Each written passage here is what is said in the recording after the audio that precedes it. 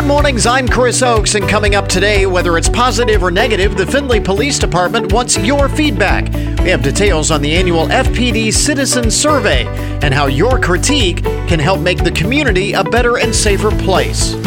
Also this morning, frivolous lawsuits and abuse result in over $284 billion in wasted legal costs annually, yet tort reform remains an elusive issue. Can the system be fixed while still protecting the rights and responsibilities on both sides? And ho ho ho, Kahuna's All-Star Christmas Jam is back. It's a night of great music and holiday spirits to benefit the local Toys for Tots campaign. This is the Good Mornings Podcast Edition for Wednesday, December 7th, 2022. So this is actually substantial news. Researchers at Shinshu University in Japan have found that if you have a negative view of yourself, the bad things you believe could very well come true. If you think it, it will be so. They say the way that you speak about yourself in the present influences the way you will see yourself in the future. People with psychiatric disorders, including major depression, tend to hold negative self-schema, such as, I am incompetent or I am a loser in life. They have those thoughts in their head, and it actually makes the depression worse. The way in which people perceive themselves is sort of a self-fulfilling prophecy. You've heard that term before, self-fulfilling prophecy. There is such a thing. Research also found that events from a person's childhood can have a lasting impression on their life by altering the way they view themselves, essentially creating that self-fulfilling prophecy. They become the things that people believe about themselves, and it says self-love seems like the key to having fewer faults. According to these researchers, if you're struggling, just try and change your self-image. So really, some good advice there.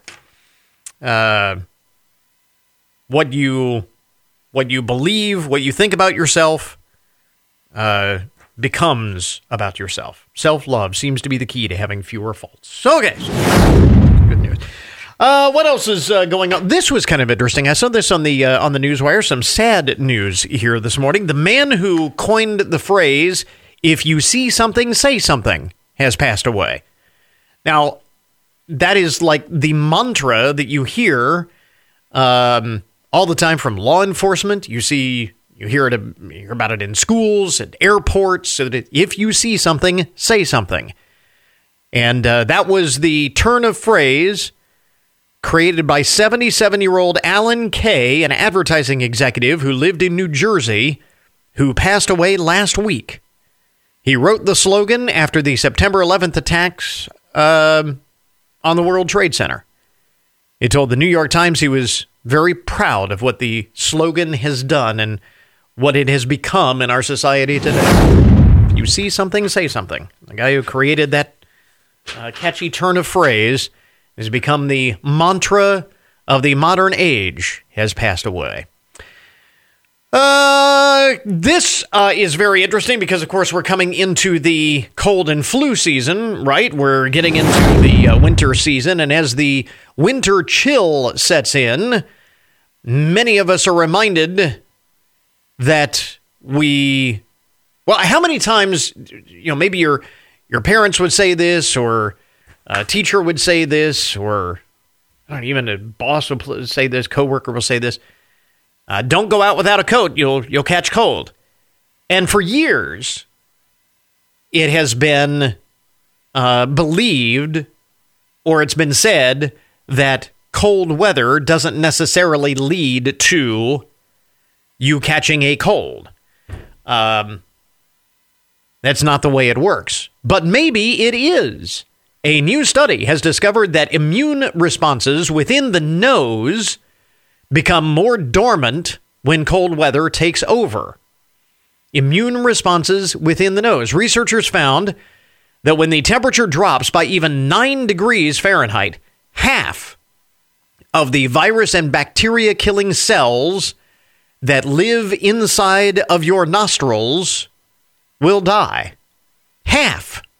So just a 9-degree drop in temperature and you have half the protection against colds and flu as what you normally would. That's also why wintertime, well, one of many reasons why, wintertime is a more common time of the year for colds and flu. You can get a cold, you can catch the flu any time of the year, but during the cold weather, it's more prominent, and this is one of the reasons why.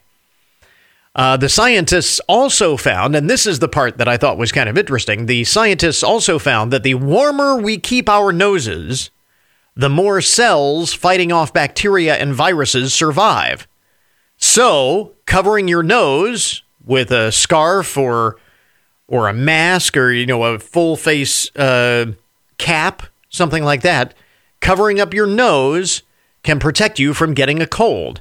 And thus, by extension, being cold can actually lead you to catch a cold, because when your body is cold, your nose is cold, and when your nose gets cold, the virus and bacteria killing cells in your nasal cavity die off, and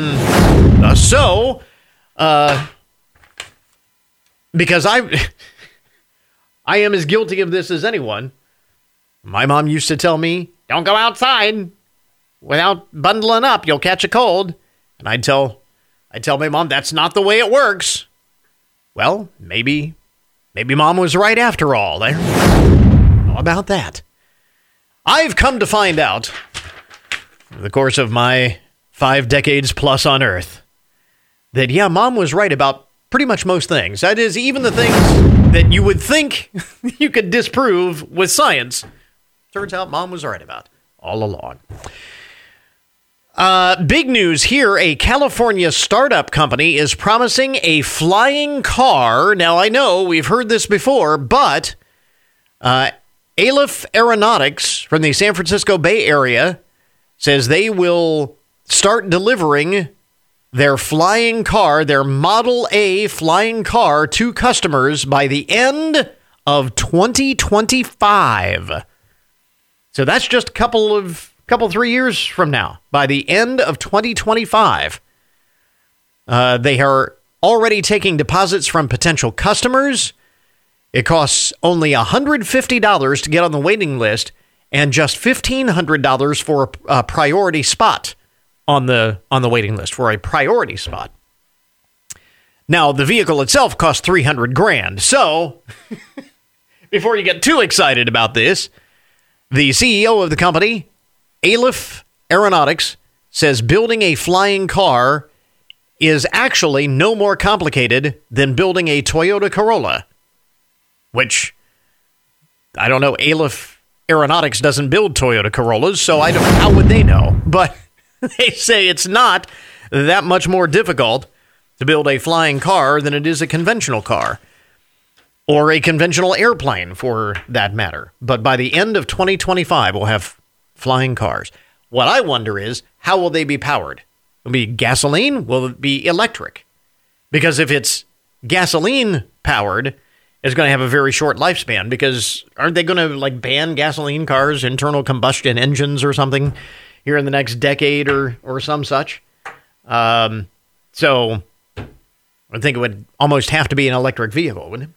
And anyway, speaking of flying things, the last Boeing 747 is being, is rolling out of the Boeing factory in Washington State this week. I'm not sure whether it was yesterday or today, but the last Boeing 747 will roll off the assembly line. It's not really an assembly line for, big, huge Boeing jetliners, but you get the idea.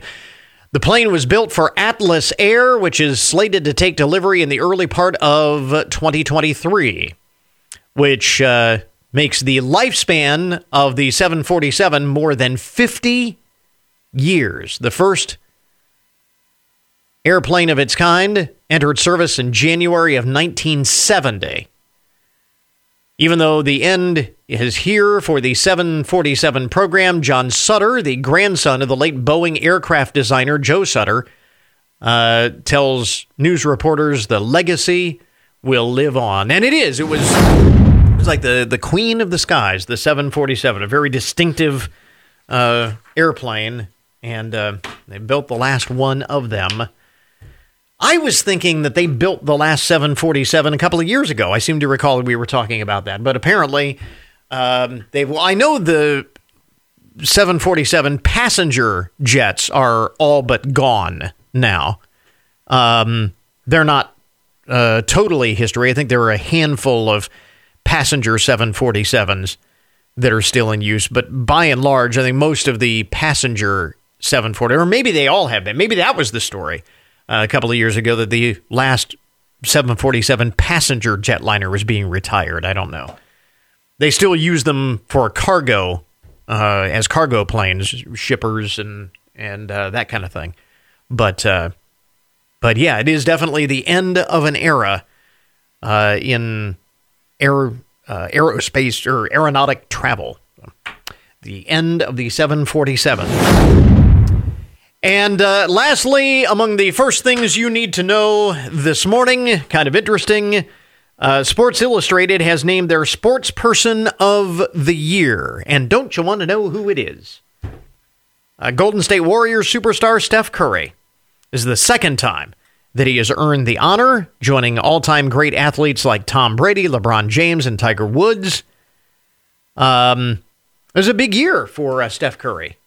He won his fourth NBA championship in 8 years, earned the first Finals MVP award of his career, also earned his long-awaited degree in sociology from Davidson College in North Carolina, where he attended before being drafted into the NBA, and now being named Sports Illustrated Sports Person of the Year. So it's another one of those year-end lists. Want to make sure that you are up to speed on. There you go, some of the most interesting and buzzworthy stories to get your Wednesday morning started. WFIN News, I'm Matt Demchek. Your WTOL 11 weather. Partly to mostly cloudy skies can be expected today with a high of 50. Mostly cloudy tonight, a low of 38. The Findlay Police Department says it continues to seek improvements in the quality of services it provides to the people of Findlay and Hancock County. And that's why the police department is asking people to fill out the 2022 Citizen Survey and share their opinions about the police department. The survey is anonymous, and the police department says it'll help them place resources where they're most needed while addressing concerns of residents. The survey takes only about 5 minutes, and we have a link to it on our website. Someone is definitely on the naughty list after stealing a Northwest Ohio Santa's truck and other gear. In Toledo, one of Santa's helpers woke up to find his truck full of gear and props stolen right from his driveway. Jeffrey Heft, a professional Santa Claus, says that after returning from an event over the weekend, he parked the truck in his driveway. It had custom-made Santa suits, reindeer, and a one-of-a-kind sleigh worth thousands of dollars inside. Heft said the thief will be getting cold this year. Tracy Townsend, ONN. Ohio hunters found a lot of success in the woods during last week's deer gun season. Sunday marked the end of Gun Week 2022, during which hunters bagged about 72,000 white-tailed deer. According to the Ohio Department of Wildlife, hunters checked over 26,000 bucks, 36,000 does, and 8,000 button bucks. The second half of the deer gun season begins the weekend of December 17th and 18th. Eric Brown, ONN News. Ohio Treasurer Robert Sprague of Findlay says the Ohio Market Access Program, administered by his office, has helped the village of Cary enter the market and save an estimated $32,000. Sprague says as borrowing costs continue to rise, the program helps local governments stretch their dollars when they invest in community projects. Get more on the program on the website. The Putnam County Sheriff's Office says the 2022 Shop with a Cop was a big success. The Sheriff's Office says the kids had a blast shopping and playing games with local law enforcement officers. Coming up this weekend in Findlay will be the Fort Findlay FOP Foundation's Cops and Kids Go Shopping event. Remember, you can always get more news online anytime at WFIN.com.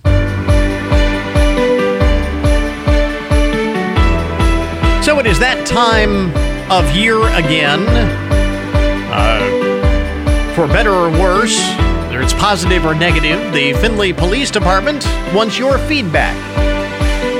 The annual FPD Citizen Survey is out there now. Your critique can help make the community a better and safer place. Crime Prevention Officer Brian White is with us in the studio this morning. Brian, thanks very much for dropping by. Good morning, Chris. Thanks for having me. This is an annual thing. You do this every year. And talk a little bit about what you hope to glean from the survey, what some of the questions are, what people will see on the survey. Sure. A lot of times what we're talking about is just repeats from the previous years, because that's how we get a gauge, right, on what has changed, what has not. The survey is pretty simple. I mean, there's about 8 demographic questions where it's just kind of who you are. And sometimes people fill those out. Sometimes they don't feel like you have to. And there's about 16 assessment questions, and those are kind of the nit and gritty. Did you have an encounter with an officer? What was the type of encounter? Did you have a positive encounter or a negative one? Yeah. Right? We want to know that.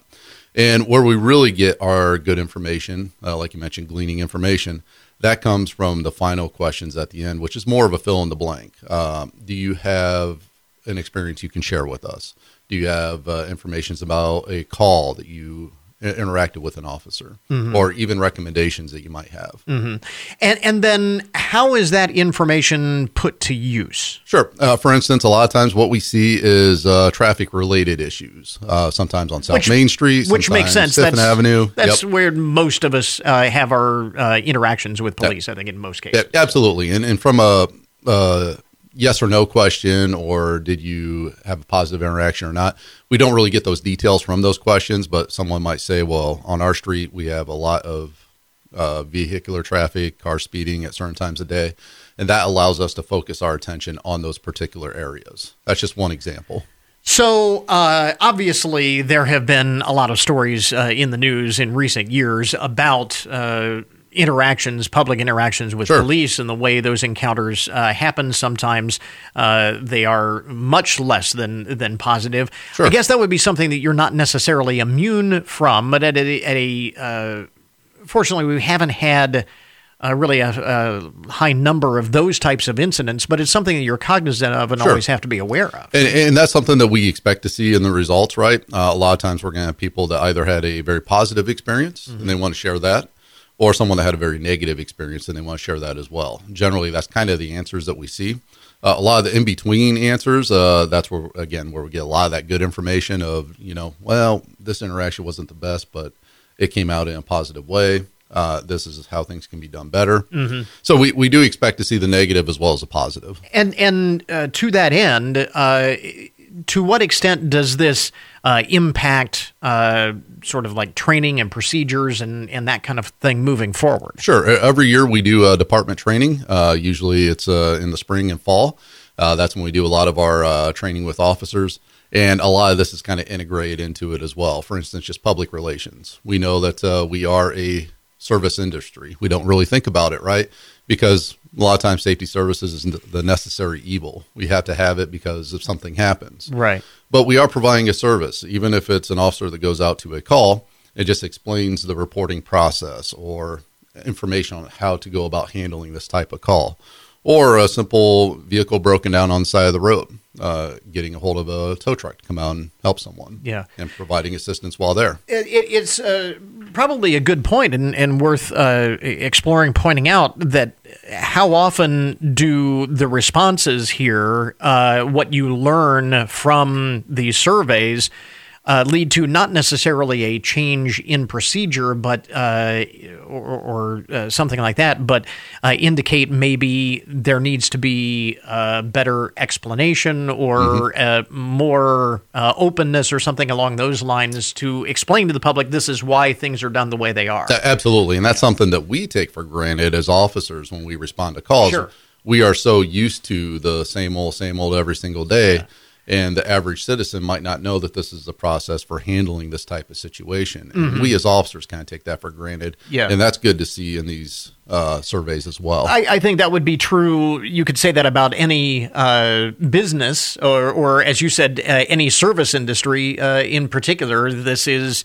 and at the same time, you also can, at some point, find, well, this is the way it's always been done, but is that the best way of doing things? Absolutely. In government, we find that a lot, right? We've just been doing the same old for the longest time. Maybe it's time to change something up.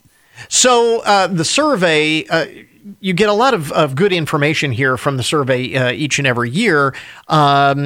How do folks participate, and give us all of the details on this? There's a couple different ways. We do have it on our social media, so that's probably the easiest way. Someone can go on our Facebook page or Twitter accounts, and they can access the survey from there. It's on a Google Doc.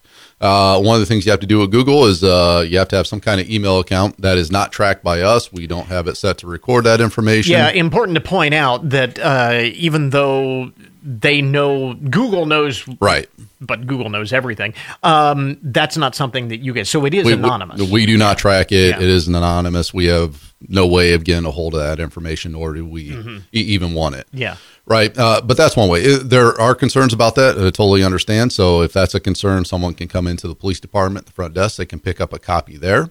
They can also go on our website and they can download it directly from there, print it out, mail it in, drop it off, whichever they want to do. And when will you close? I mean, there's obviously a window for responses. We leave a pretty wide window. We're going to close it on December 30th, which is a Friday. So essentially, you have the entire month of December to fill it out. Between now and the end of the year. And then how long does that take to sort of process all of that, compile the information, and then present it to the officers? And how is that done? And that's probably the biggest challenge and time consuming, right, is compiling the data. From there, it gets moved over to our police administration, eventually city administration, and then it kind of filters its way back down.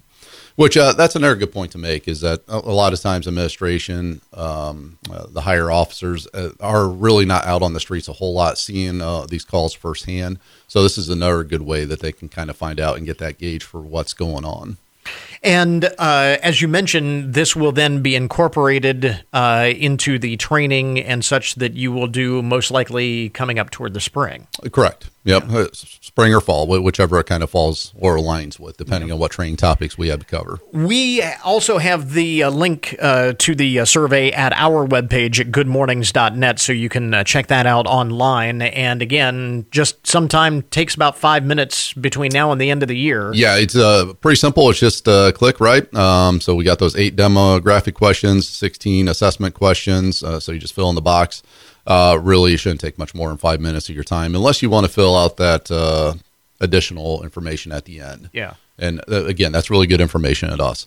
And also, I should point out that at most events where we have an officer, such as Coffee with a Cop, we will have these surveys with us there as well that someone can take home. Very good. And again, it's a way to help make the community a better and a safer place. And how often does it, I mean, I think, again, with any business or any industry where you're asking for feedback from the public, sometimes it's hard not to take that personally. Sure. So that's got to be something that, again, you have to kind of step back and think outside of yourself a little bit to. Yeah, absolutely. Sure. No one wants to hear from everyone that they're doing a poor job or a bad job, but we have to understand that, not everyone thinks that we're doing a great job. Right.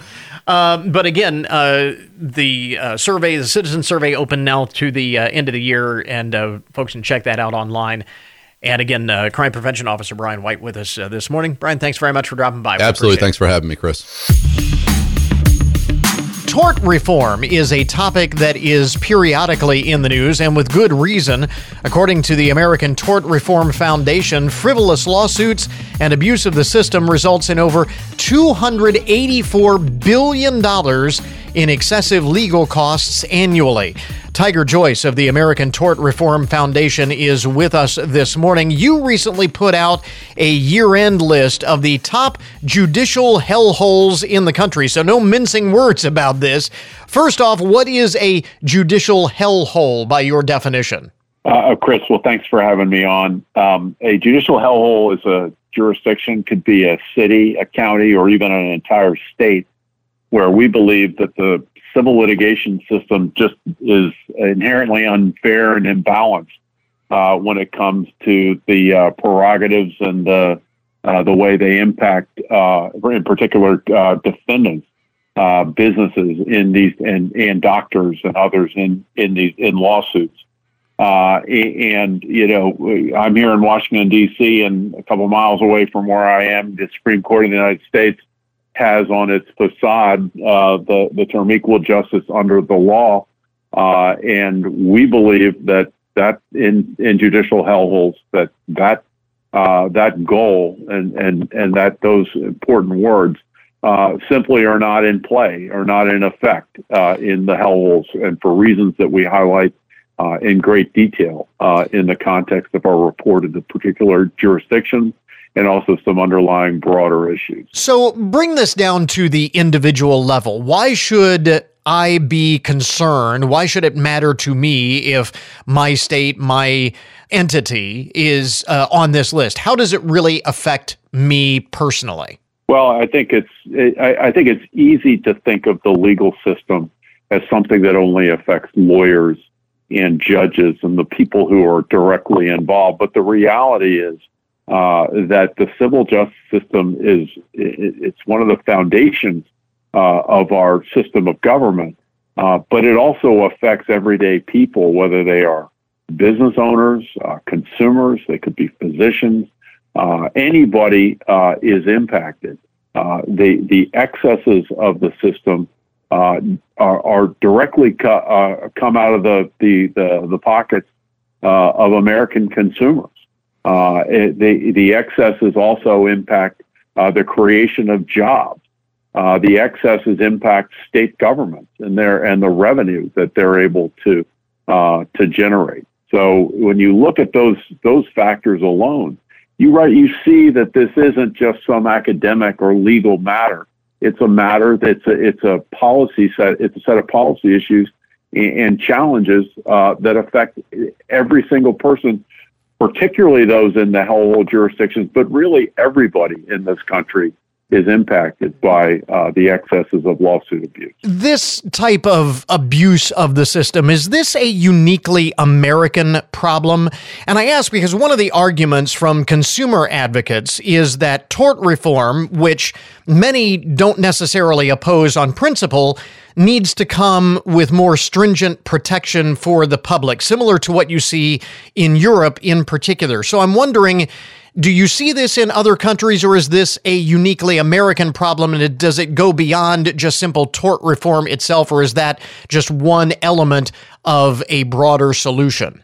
Well, I think that we have a system that allows individuals to have their day in court, and that's important. That's a foundational part of our system, and there can be arguments about regulation and what role, for example, say a state attorney general might want to have or should have in terms of protecting consumers. We have over 100 years ago, the Federal Trade Commission was established to protect consumers from fraudulent marketing. And achieving the right balance there is something that we think we understand and think that's important. But when it comes to litigation, and we don't have extensive comparisons, say to other countries. The simple fact is that our system, which is what we look at, too often is too expensive, serves the interest too much of the lawyers who are involved in the system, and doesn't serve the interests of the parties. A perfect example is a study that was done by the Jones Day law firm, looking at so-called consumer class actions. These were meant to protect consumers, right? To compensate them for losses that they suffered. But according to Jones Day, over 90% of the consumers who were represented got nothing. We've seen it. It didn't unfortunately make it into our report because it was after we went to press. But this case involving the Kraft mac and cheese, where the allegation is that the 3.5 minute preparation was inaccurate, and that somehow people who purchased it had been damaged. Well, what sort of injury have they suffered? We were and talking so about when you look at those types of cases, and it's a perfect example And we can laugh about it and think it looks ridiculous, but the reality is, Kraft has to defend themselves. So back to the list of the top judicial hellholes in the country, as you're mentioning earlier. Which jurisdictions made this year's list?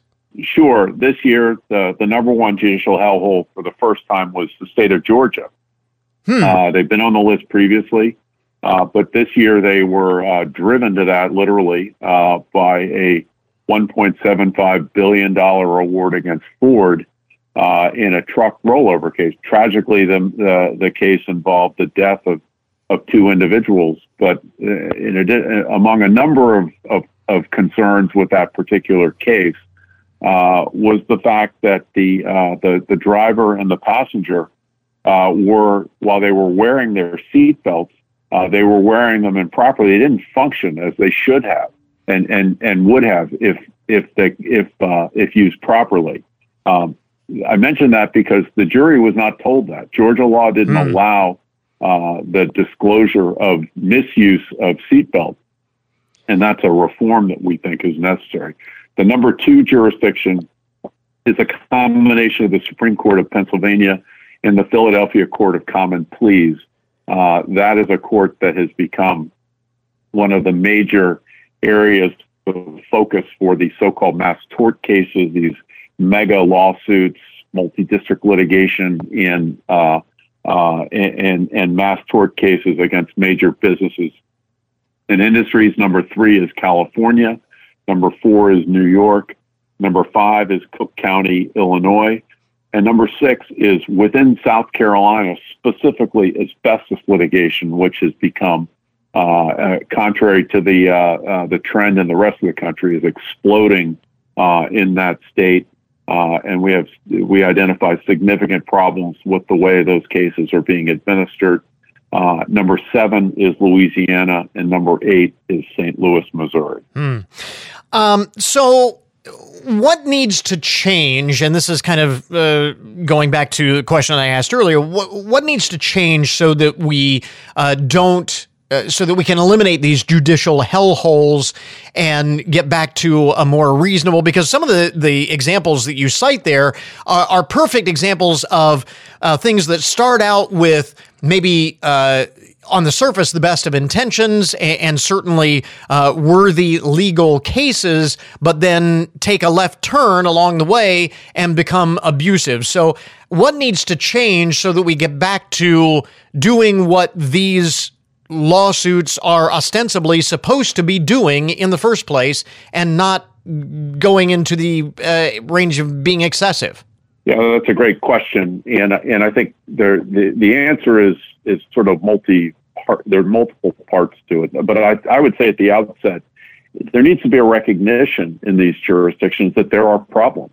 I mean, our purpose in highlighting and developing and publicizing this report is simply to highlight the fact that these are problems, because oftentimes, and lawyers like to debate, but we think that the arguments that we make are compelling. But they're reasonable people can disagree about those. But it begins with recognizing that there's a problem.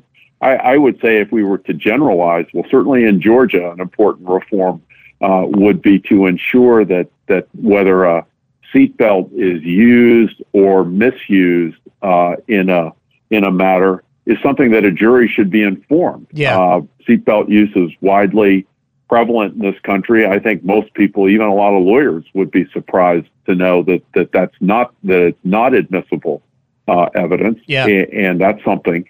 But I think at the more basic level, there are some broad themes. Number one, judges need to police their docket. They should only allow cases to be brought in their courts where the jurisdiction of the court is proper. I use the Court of Common Pleas. It seems to be a come one, come all approach. I think in enforcing those rules don't become the forum shopping top judicial hellhole priority jurisdiction. I think another issue that we see is expert evidence, and judges need to properly police the technical scientific information that comes in. And that's really the judge's responsibility. So-called, or what's I think appropriately called junk science, has no place in the courtroom, and particularly in complicated cases. Yeah. And the last thing that I would mention is sort of a newer topic is the role that outside funders are playing in litigation. We call third-party litigation funding. A lot of the advertisements that you see on TV are underwritten with funding that's provided by these litigation finance companies who take a financial interest in litigation. That is a relatively new development, and certainly the issue of whether outside parties should have a role or some impact on litigation is something that we think is highly problematic and merits careful attention. But there are a variety of topics. Each jurisdiction is different, but that gives you an idea of some of the themes that we are seeing. I think that there is some prevalence of them across the country, especially in these hellholes. It is a serious topic, a complicated topic, but one that needs more attention. Again, Tiger Joyce of the American Tort Reform Foundation. Tiger Joyce, thanks very much for taking the time, sharing your perspective. We appreciate it. Chris, thank you. Thank you so much. This is Good Mornings with Chris Oakes on 1330 WFIN, WFIN.com, and 95.5 FM. We interrupt this program to bring you a broken news alert. Today's update on the odd and unusual side of the news brought to you as a public service, more or less, of Hancock County Veteran Services. You know how some dogs are just so easily excited. Do you have a dog like that? We have a dog like that at home. Our golden retriever is always, whenever someone new arrives at the house, especially, or even when we come home. I mean, she's all over you, jumping up and down, and she's all excited. People are here. Well, sometimes when a dog gets overly excited, hilarity ensues. This from Grimes, Iowa, where firefighters responded to a false alarm after an excited pooch pulled the fire alarm at a doggy daycare facility.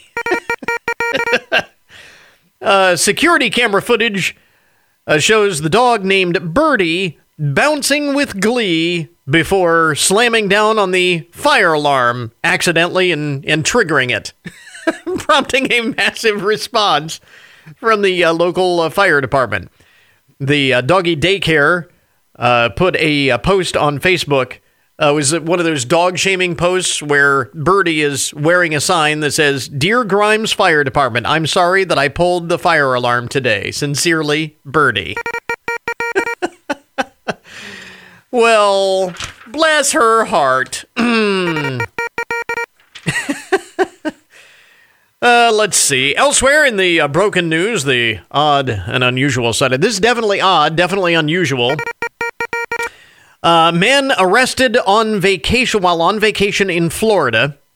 Man was arrested while on vacation in Florida for relieving himself in the ice machine at Jimmy B's Beach Bar. Here's what makes this story really unusual, is that the guy who was arrested is a cop from Chicago. According to the police report, the inebriated officer, obviously off duty, he was on vacation, the inebriated officer took his public intoxication one step further by shoving a bar employee and security guard before being arrested for misdemeanor battery and disorderly conduct. The officer has been, was taken to jail. He bailed himself out. It says he has served as an officer for 5 years. I'm not sure if he's going to make it to 6. You know what I mean? That's conduct unbecoming, I think, is going to be an issue when he gets back home, especially now that it's made national headlines. Yeah. Speaking of people doing very weird things, a man accused of crashing into a home in Utah while hallucinating, police say Malcolm Lamar Van Buren stole an SUV and then slammed it into a light pole and into someone's front yard. Court documents reveal the 26-year-old tested positive for methamphetamine and other drugs At the time of his arrest, the trooper who took him into custody said he was making strange statements about demons trying to kill him. Well, I mean, that's certainly understandable. I mean, when you hear those voices saying demons are trying to kill you, the first thing you think is, I need to get high, steal an SUV, and then slam it into someone's home. It's the logical response, right? Man in, let's see here. I'm not sure exactly where this is. This is a man is recovering after accidentally shooting himself. I don't know exactly where this is. Says police responded, Metro Police responded about 1 a.m. Tuesday. They say a man was smoking marijuana and shot himself. His condition is unknown. That's just not a good combination. Marijuana and firearms. Probably not a good time to mess with your gun. You're getting high. This is one of the most unusual thefts that we have ever had. I mean, we've had unusual thefts in the broken news from time to time. But this one is certainly very unusual. And it comes out of Florida. So, I mean, surprise, surprise, comes out of Florida. I'm not sure where in Florida, it just says in Florida. A man was arrested for stealing $1,375 worth of toothbrushes from his local Walgreens. 13. First of all, why would you steal toothbrushes? I mean, is there a big black market for toothbrushes? I mean, can some people not afford legitimate toothbrushes, so they have to turn to the black market? Is that somebody come up to you on the street? Hey, buddy, you want to buy a toothbrush? You got them going cheap. But second of all, how many is $1,375 worth of toothbrushes? How do you sneak that many toothbrushes out of the store? But apparently the thief waltzed out of the store with these toothbrushes, including about a half a dozen top-of-the-line electric toothbrushes, and then sped off in a white Lexus. So, I mean, I don't know whether this guy's a professional thief or he's just, I mean, obviously well off. He's driving a Lexus, so did he really need to steal the... Anyway, police caught up with him once the man was tracked down by the cops. He said he threw the stolen toothbrushes off a nearby bridge. So he didn't even get the chance to cash in on his ill-gotten gain there. It was just a bad day all the way around for this guy. Name not given in the report. And lastly, in the broken news this morning, this is a crazy story, but a story with a happy ending. A rabbit from Texas is lucky to be alive after hitching a ride last week. A woman took her SUV in for an oil change, and after the technician pulled the vehicle into the bay, he opened the hood and found a live rabbit in the engine. Both the animal and the employees startled each other, and then the rabbit hopped out and got away. This happened just outside of San Antonio. And it's not uncommon for rabbits, rodents, cats even, to climb up under the hood of a car in order to keep warm on a cold night. But most of the time, when the driver cranks up the engine in the morning, that's the end of the cat or the bunny or the squirrel or whatever. But somehow this rabbit survived. Probably wondered, what in the heck just happened here? My goodness. There you go. That is today's Broken News Report. This update on the odd and unusual side of the news brought to you as a public service, more or less, of Hancock County Veteran Services. We now return you to your regularly scheduled programming. Take WFIN wherever you go with our updated mobile apps for iPhone and Android. And now you can listen to us on your Alexa device. Get the app at WFIN.com or in the App Store or Google Play. Plus, enable Alexa by searching for WFIN under Skills, and you'll soon be saying, Alexa, play 1330 WFIN. And the best part is the apps and skills are absolutely free. On the air at 1330 WFIN and 95.5 FM. Online at WFIN.com and on your smartphone, tablet, and Alexa devices. Time now for your daily download, the numbers behind the news and the statistics that shape our lives. It's an interesting question. How many people do you have in your life that you can truly lean on for anything? I would think you would have to count your spouse or your significant other among those. I would hope anyway. And then beyond that, your closest friends. It turns out that the average American has 5 individuals in their life that they have a strong enough relationship with that they feel they can truly lean on for anything. 5 people. This is from a new survey gauging Americans' gratitude for the relationships in their lives. 2,000 Americans were surveyed here, and 7 in 10 are feeling more thankful for the people in their life this year than ever before. So what makes someone rise to that level? And you can lean on them for anything. 48% say it's someone who is trustworthy. 41% say it's a good listener. 33% say loyalty. And 74% agree that strong partnerships help simplify the complexities of life. 85% believe good communication is key to relationships of this kind. By the way, outside of their closest friends and their spouse, people say they have some of the best relationships, the best partnerships with their neighbors and their doctors. And nearly 1/3 of respondents who are employed say that one of their strongest partnerships is with a coworker.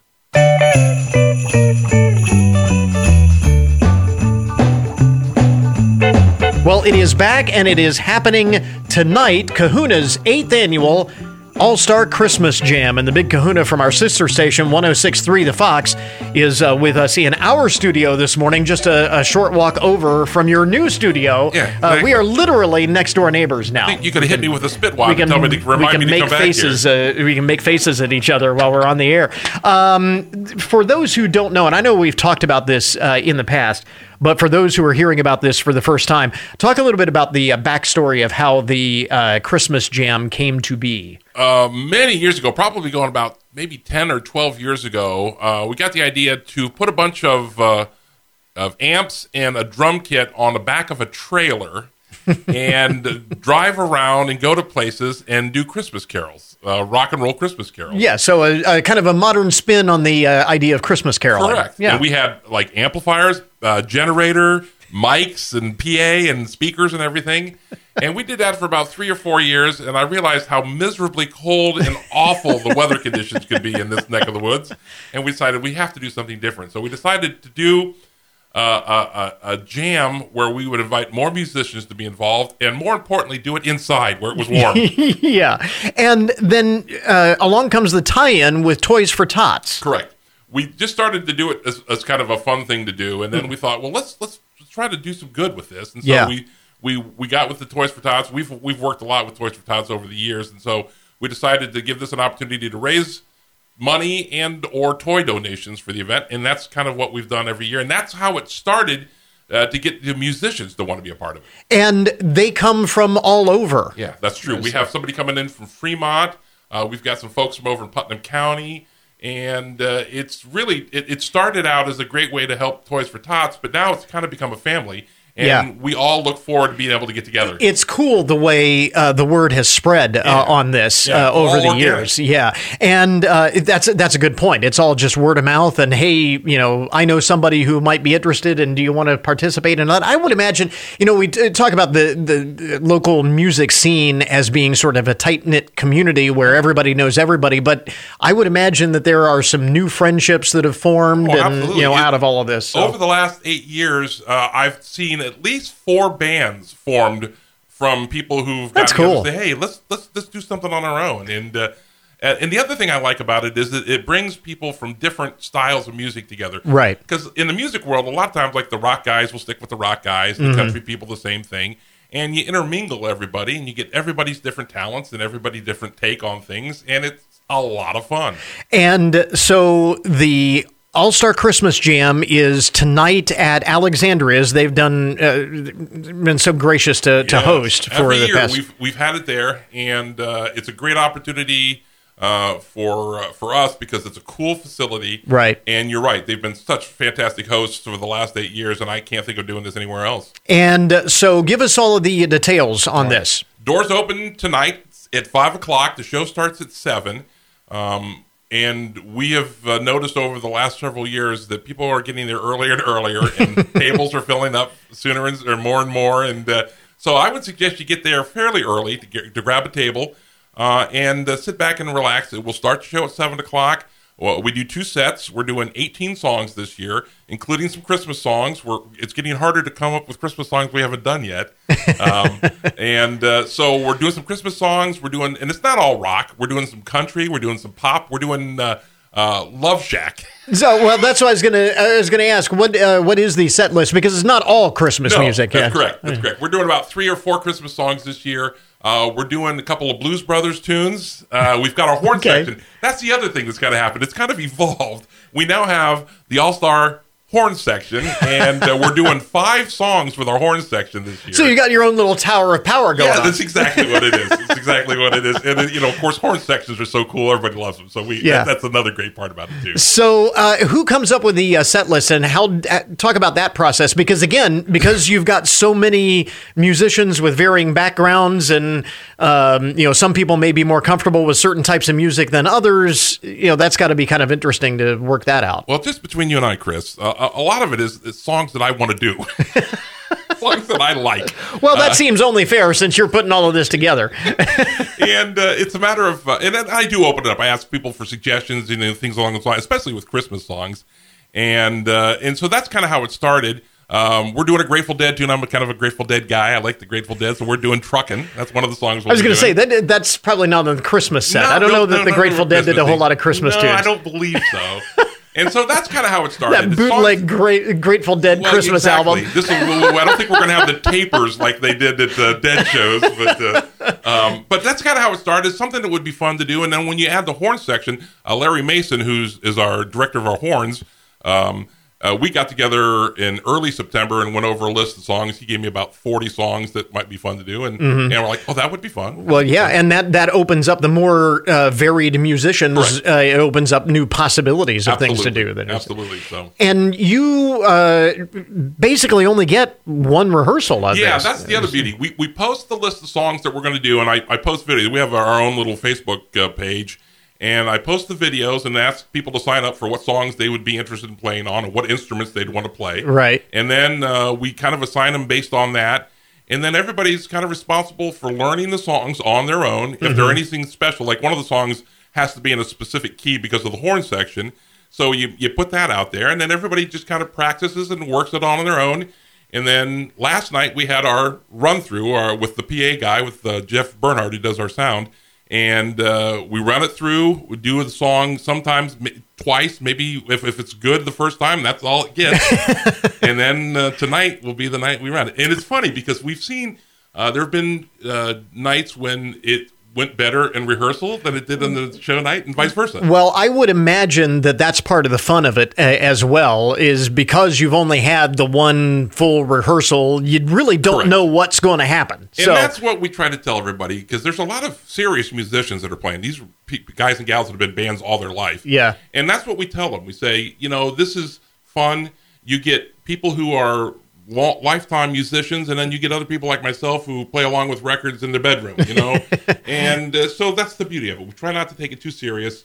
We try to have a good time. It's for a great cause, and you're right, it's really flying by the seat of your pants. And again, with the benefit Toys for Tots, that's the admission. Is that well? That's the other thing too. When I started this, I didn't want to be exclusive to anybody, so I've always said there's never a cover charge. Never a cover charge. It's an all age show, right? But if you can, bring a new unwrapped toy. We have the boxes set up for drop-off boxes, and or make a monetary donation to Toys for Tots. We put a guitar case out in front of the stage, so it's like a busking musician. Yeah. We just have 40 or 50 of us. And that's really cool at the end of the night to see those boxes overflowing with the toys and the donations and all of that. So that's kind of the point. It's the spirit of the event, the spirit of the musicians getting together. We want to try to be as inclusive with everybody, and that includes coming to see the show. If this is a tough year for you, come out and enjoy some music and enjoy the spirit of the event.